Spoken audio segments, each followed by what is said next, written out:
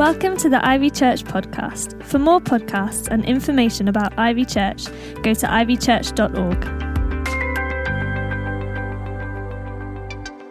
Happy New Year! I'm going to start by reading to us from Jonah chapter 1 from the Old Testament from the Message Bible. God's word came to Jonah, Amittai's son. Up on your feet and on your way to the big city of Nineveh. Preach to them. They're in a bad way and I can't ignore it any longer. But Jonah got up and went the other direction to Tarshish, running away from God. He went down to the port of Joppa and found a ship, paid the fare and went on board, going to Tarshish as far as he could get away.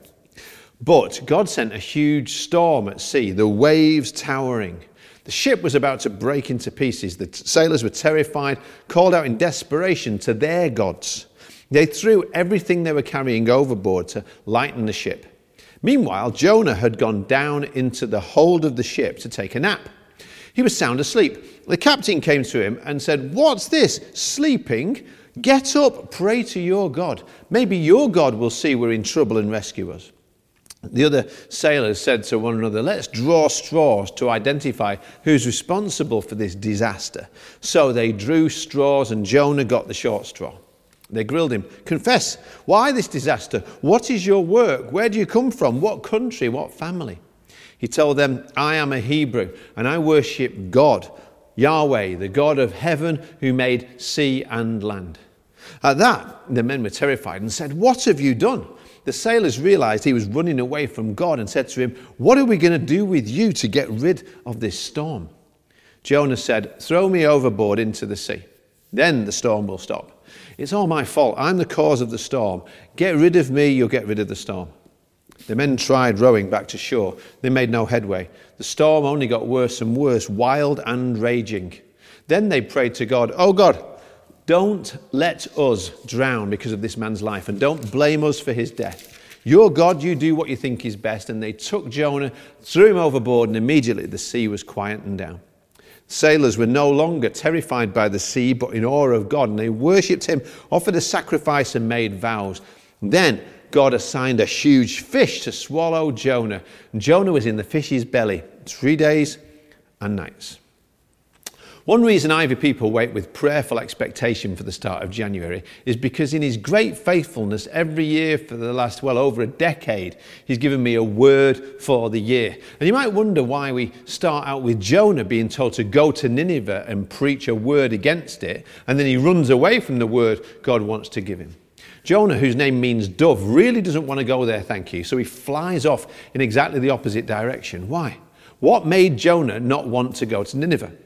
Was it because he didn't want to be the bearer of bad news? See, if you heard God tell you to go and stand in the centre of some foreign city and preach against it, like he said he wanted Jonah to do in Nineveh, maybe you put a sign around your neck saying, "Repent for the end is nigh." Well, there are people who like to preach that kind of message, but it's really not us, is it? Because the word evangelist means good news sharer, not doom monger. And then, however, when we read on the rest of the story, we find out that wasn't the reason that Jonah ran from God. Actually, he was more than happy to deliver the content. So, was it that he didn't want to go to a bad place? Nineveh was in what is now northern Iraq and was the most impressive city in the world at the time, the jewel of the Assyrian Empire. Also, one of the most vicious, brutal regimes in history, whose citizens loved to conquer and humiliate, even torture people from other nations.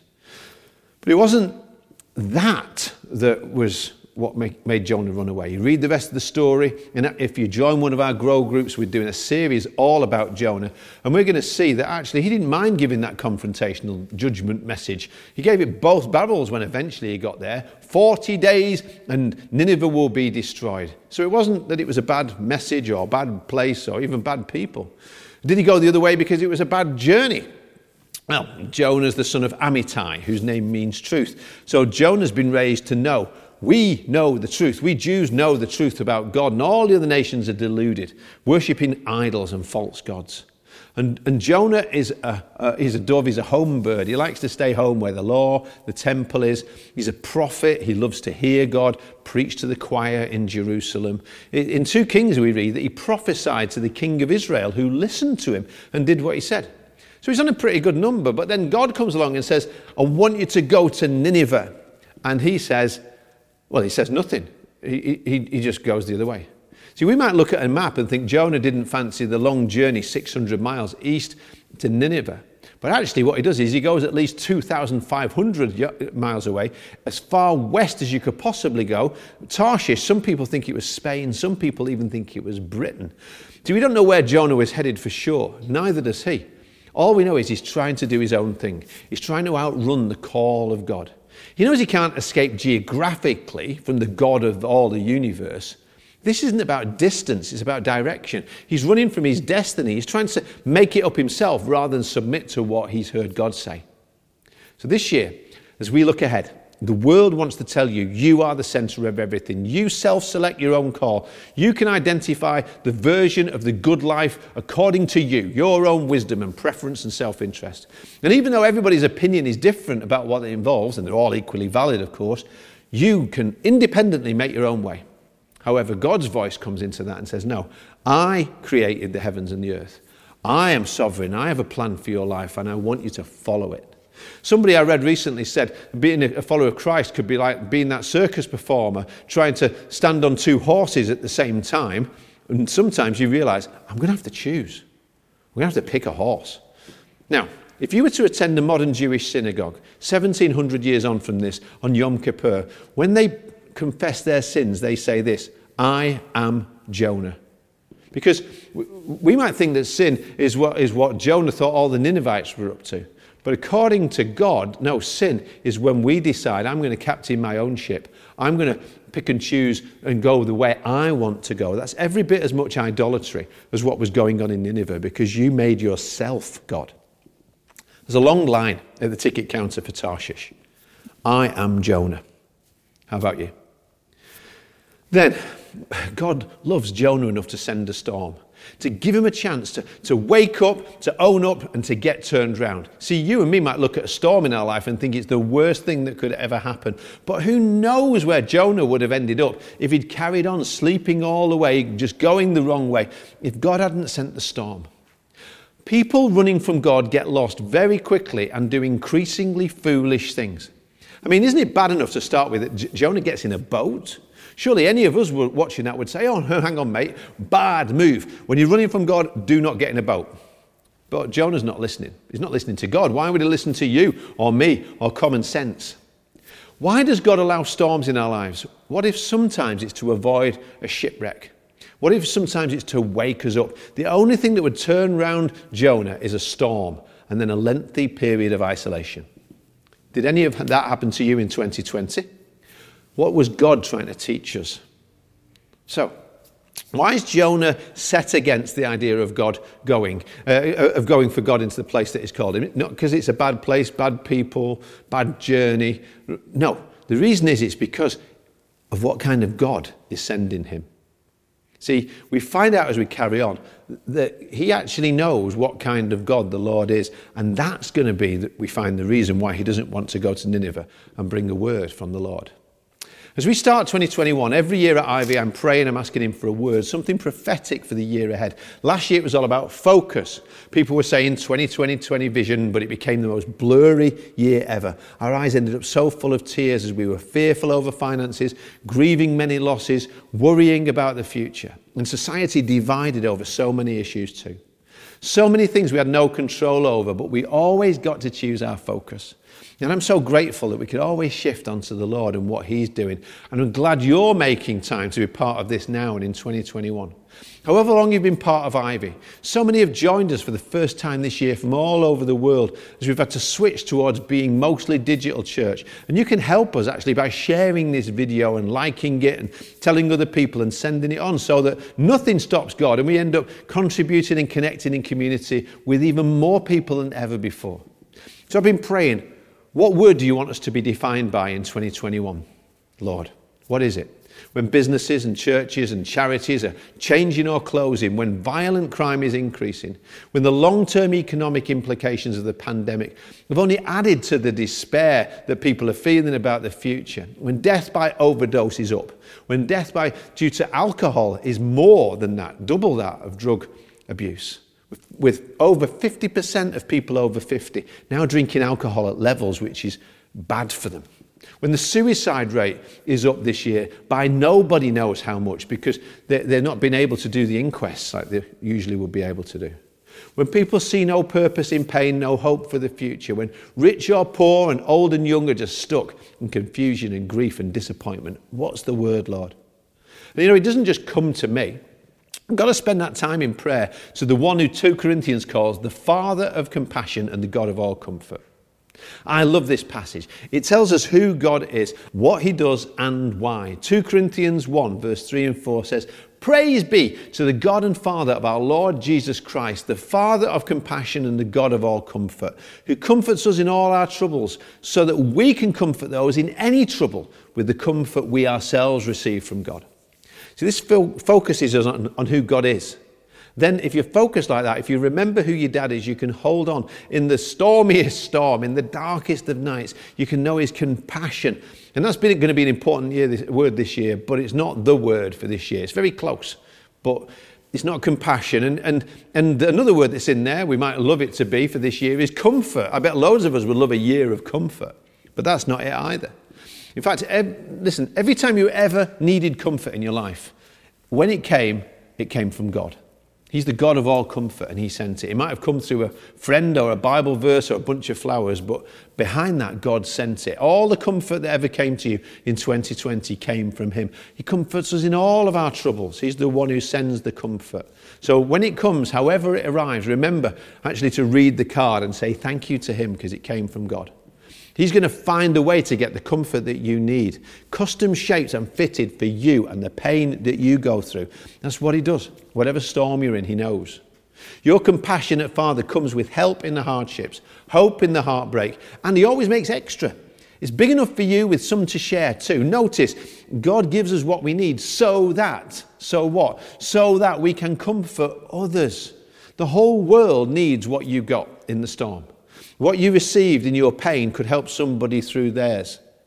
Even that most terrible trial, when you lost the business, the job, the one you loved, the plan you had, the places you were headed, the position you were held. The point is not why the storm, but what did I learn in the storm? Jonah woke up and discovered something in the storm, something he'd been running away from. Who he really was, he found out when he told them all, when he owned up and he said, I'm one of God's people and I'm running away from that. And telling that truth honestly to the rest of the ship is what brought revival to them. And it brought a new start for him. But that's for next week. What a journey. One of the most common ways we journey through pain has been mapped out like this. You experience shock, first of all. How can this happen? How can it be? How come that happened in 2020? And God is compassionate for you. He doesn't want you to stay in shock and doesn't want you stuck in denial. So he comes and brings comfort to your emotional pain. And everybody's different, but maybe we next move into frustration or even anger. We say, that's not fair, as if life is fair. But we try and close ourselves off from other people. And again, people can get stuck there, but God cares, sends comfort. And then we start maybe bargaining with God. Well, God, if I do this, will you do that? And people do that whether or not they believe in God. Have you noticed how everybody's suddenly become much more aware and open to admit their own frailty and weakness these days? People are desperate to find a way, maybe a way back to the way it was before, but God wants to lead us forward. He's compassionate. He's close to the brokenhearted. So he meets us next in our deep sadness or depression. As you retreat even further, pull more inward. It's normal, it's natural, but it's awful. And then before we can finish, we come to a place of acceptance. Not accepting that it's right, but that it is what it is. And with that acceptance, there's a release of pain. Although there's still sadness. And the God of all compassion brings comfort to you and to me in each of these hurting places. I don't know how anybody gets through without that. When you thought he didn't care, every time his compassion and his comfort came to you. But then there's another step that none of the other books about grief talk about, or psychology, but it's right here in 2 Corinthians, is the step of saying you get to share what you've got. If you've been helped, you can help somebody else. You've received comfort from God. He always makes more than enough, so you can give some away to somebody else, whatever they're going through, because of what you've gone through, because of what he brought you through. Your greatest healing comes from your deepest hurts. Your greatest healing comes from your own wounds and weaknesses, not your strengths. Now you've got something to give away, and when you do, you don't have less. You just made more room for more of whatever is needed. There's an old saying, I think some people seem to think it's in the Bible, but of course it's not, because it's not true. The Lord helps those who help themselves. It's not true. God opposes the proud, gives grace to the humble. The Lord helps those who help others. Did you know helping is actually a spiritual gift? Helping somebody. When the Apostle Paul was writing out lists of spiritual gifts, he put helps right in there with them. And when I was praying this year, I got this picture of a pair of hands, open hands. And I felt the Holy Spirit was helping me to get this. That as I want us to pray more with our hands open, to give and to receive, and give what's needed and receive what's needed. And I was looking, I was praying, it's like, is it comfort? Is it compassion? Is it helps? None of these things were coming. Then out of the blue one morning, the Lord gave me the word that means all of that and so much more. This is a word we can spend all year looking at, and we're never going to fully explore it. You're going to love it. When God first called Moses to go to Egypt for him at the burning bush, and he was another one who didn't want to go, remember? Moses said, when they ask me who you are, who sent me, who do I say you are? He wanted them to know, because names are very important in the Bible. Names reveal who somebody really is. That's why Christ had to be called Jesus, because that means God's come to save us. And in Exodus chapter 3 and verse 14, God said to Moses, I am who I am. This is what you're to say to the Israelites. I am has sent you. That means God needs nothing and nobody. He's the unextinguishable fire that burns and burns that Moses was first drawn towards. And the whole of the rest of the Bible is God revealing more and more about who I am is, until Jesus comes one day and says, I am the way. After bringing them out of Egypt, God called them and gave them 10 commandments and said, I am the Lord. Worship no other gods but me. But even while he's writing these commandments down, the Israelites at the same time down the mountain were running wild, breaking all the other commandments and bowing down to an idol they'd made. So Moses comes and he smashes the stones with the commandments on to show they've literally broken the law. And then God says, if I came to you to be with you for just one moment like you are now, I'd have to destroy you, because that's what would happen if God gave us the judgment we deserve. As rebels, as idolaters, as lawbreakers. So how do we come to one so holy? Then in Exodus 34, God again calls Moses up the mountain for 40 days. It's often a very significant period of time in Scripture. I'm going to increase my fasting and praying for the next 40 days or so. I encourage you to consider doing so as well, because God could do something amazing at the end of that, like he did then. Because what he did with Moses was he took the tablets and he wrote on them again. He gave them to him again, exactly as they were before. God, he didn't give him a fail. He gave him a clean slate. Not because he or the people deserved it, but because they needed it. All they deserved was punishment. Verse 5 says, the Lord came down in the cloud and stood there with him and proclaimed his name, the Lord.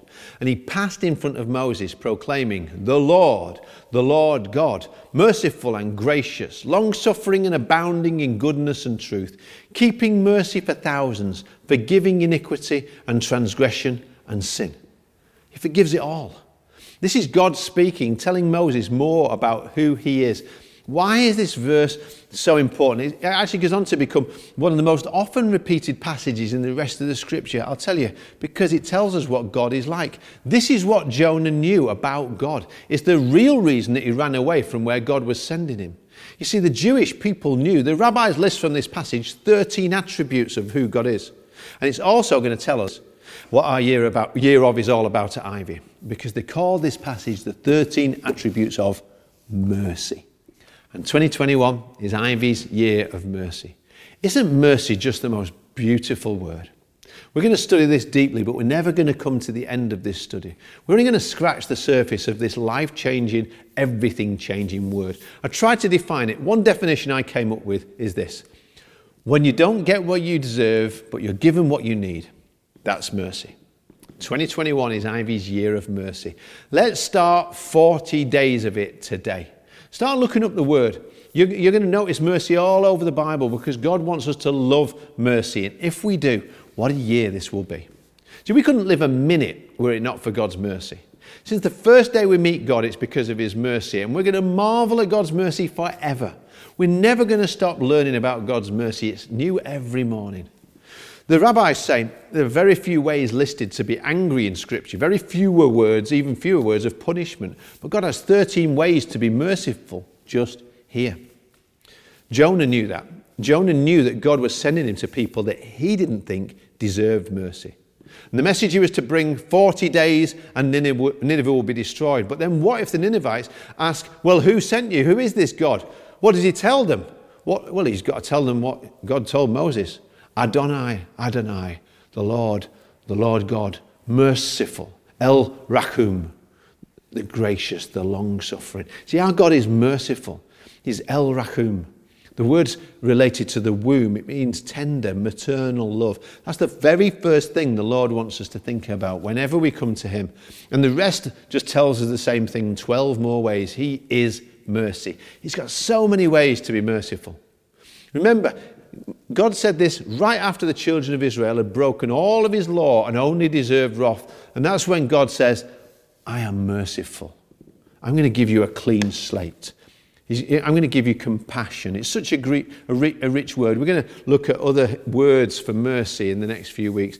He's the God of compassion. He's the God of mercy who doesn't give us what we deserve, but what we need. And mercy is the first thing God wants us to know about him. It's what we call an attribute of God.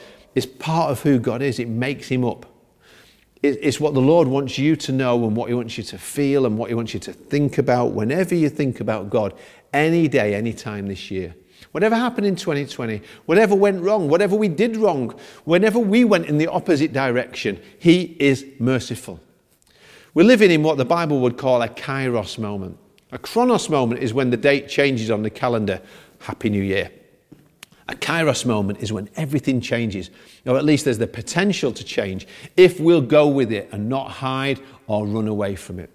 Chronos is a new year, Kairos is a new era, and it needs a new you. And God says the only way that's going to happen is by his mercy. Isn't this a time when the world needs mercy? Humanity is so wounded and hurting. This is not a time for the church to join in with the judgment and division and hate that comes from trying to figure out life in such uncertain times, but to join in with the God of mercy in what he's doing and saying. It's not a time to wait for the broken and the hurting and the lost to come in through our doors. It's a time for the church to go out and look for them and gather them in. It's not a time to condemn, but to comfort. It's not a time to just lick our own wounds, but to go and heal theirs in their homes and schools and streets or prisons with God's medicine of mercy. It's a year of mercy, because mercy is the core of the gospel message. It's a year of mercy because mercy is the name by which God revealed himself in the Old Testament, and because mercy is the face that he showed us in the incarnation of Jesus Christ we just celebrated at Christmas. Mercy is what drew the Son of God towards us, to our brokenness, when he came and lived and died and rose again and gave sinners not what they deserve, but sons and daughters what we all need. There'd be no good news if God gave us what we deserve. I have no righteousness of my own to qualify me to bring you any message. And you've got none of your own to refuse it. If we stand in our pride, if we deceive ourselves, if we say we've not sinned, God's righteous judgment will give us what we need. Or we can hear the word and humble ourselves today. Maybe spend 40 days. Maybe we're going to get another 40 days of isolation, of lockdown. And Jonah spent that time in the belly of the fish, and God met with him even there. God will give us what we need to get us on track with where he wants us. That's why Jonah didn't want to go to Nineveh and give them 40 days with God. Not because it was a bad message, bad place, bad journey, but because he knew God is good. God is mercy. Jonah didn't even want to angrily shout the message at them. 40 days till God judges Nineveh. Eventually he did it, but he didn't want to because he knew what God might do during those 40 days. He didn't want to carry mercy there to them. He knew God is merciful. So he wanted mercy for himself, but not for them. He knew God didn't want to destroy them, but to give them another chance of forgiveness. So, who's your Ninevite? In Nineveh, there were people who Jonah didn't want to encounter mercy. If you email us, you can join a Grow group and get started in an amazing couple of months studying Jonah's story. But I'll give you a spoiler if you don't already know. That when eventually Jonah does get there, God doesn't destroy them. God didn't kill them except with kindness. And Jonah's furious about it. He says, I knew it. Didn't I say before I left home that you'd do this, Lord? That's why I ran away to Tarshish. I knew that you are a merciful and compassionate God, that you're slow to get angry and filled with unfailing love. When the call to go came, Jonah wanted to stay or go anywhere else, because what if God didn't send lightning bolts but blessings to them? He knew that's what would happen, and he was right. The Ninevites heard his short, hate-filled sermon, the worst sermon in history, and God used it to bring revival to the nation. They all put on sackcloth and ashes, even the king, even the animals. They dressed the livestock up in sackcloth too to show how sorry they were. They knew they deserved judgment, but God gave them what they needed, mercy. So, looking back before we look forward, who's the last person that you want to bless this year? Who's the last person that you think that God deserves God's mercy? What if God blessed them? What if God showed them mercy? What if you being headed the right way this year directly links to whether you were merciful to the other person who doesn't deserve it either? Because when I realise who God really is, I realise I'm the one who least deserves it. But he sent Jesus to love and forgive and save and rescue me. So again, who is it? God speaks to you about that person, and you want to go the other way. God wants you and me to have a clean slate for this year by showing mercy to that person. It can start today, at least by praying a blessing for them, that God would show himself to them and draw them back to himself and closer to him this year. That would be so powerful if you could just bring that. And I'm talking about an individual maybe who hates you or hurt you, or like Jonah, it could be a whole group of people whose choices or political affiliation, race, sexuality, anyone that their track record so far would make you want to go the opposite way if you saw them on the street. What if God wants you to turn around today? Does he have to send a storm or a fish? I hope not. At the start of this new year of mercy, if my hand is clenched, I can't take what I need or give it to that other person who needs it just the same. It's time to open up when we pray. Where's your Nineveh? Who's your Ninevite? Who hurt you? Could have been in 2020, could have been way back. I want us to start praying now. Ask the Lord to heal. Who said the words? Who broke the promise? Who told the lies? Whose face makes you want to turn and go the other way? Is there anyone?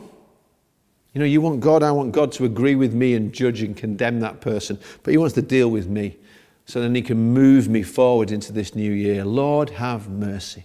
That's a great prayer. When you say it out loud, Lord, have mercy. Short prayer. Jesus said there was a tax collector who prayed it one day. He said, Lord, have mercy on me, a sinner. God heard him. He says another guy was praying in just the same place and said, Lord, thank you, I'm not like other people. I'm a good person. And God didn't hear that prayer at all. So pray, Lord, have mercy on me. I don't deserve it, but I really need it. And now, who is it the Lord's been showing you that he wants you to have mercy on? To start over again in some way, to pray, Lord, have mercy this year on. Who is it? Maybe he'll send them to you. Maybe they'll end up coming to you. Maybe you'll never have to physically meet at all. That's not the point. But you can pray. If you see a face or a name or a memory of a hurt, say those 3 words. Say them out loud. Lord, have mercy. And you will be like your Father in heaven. Be merciful as he is merciful. Amen.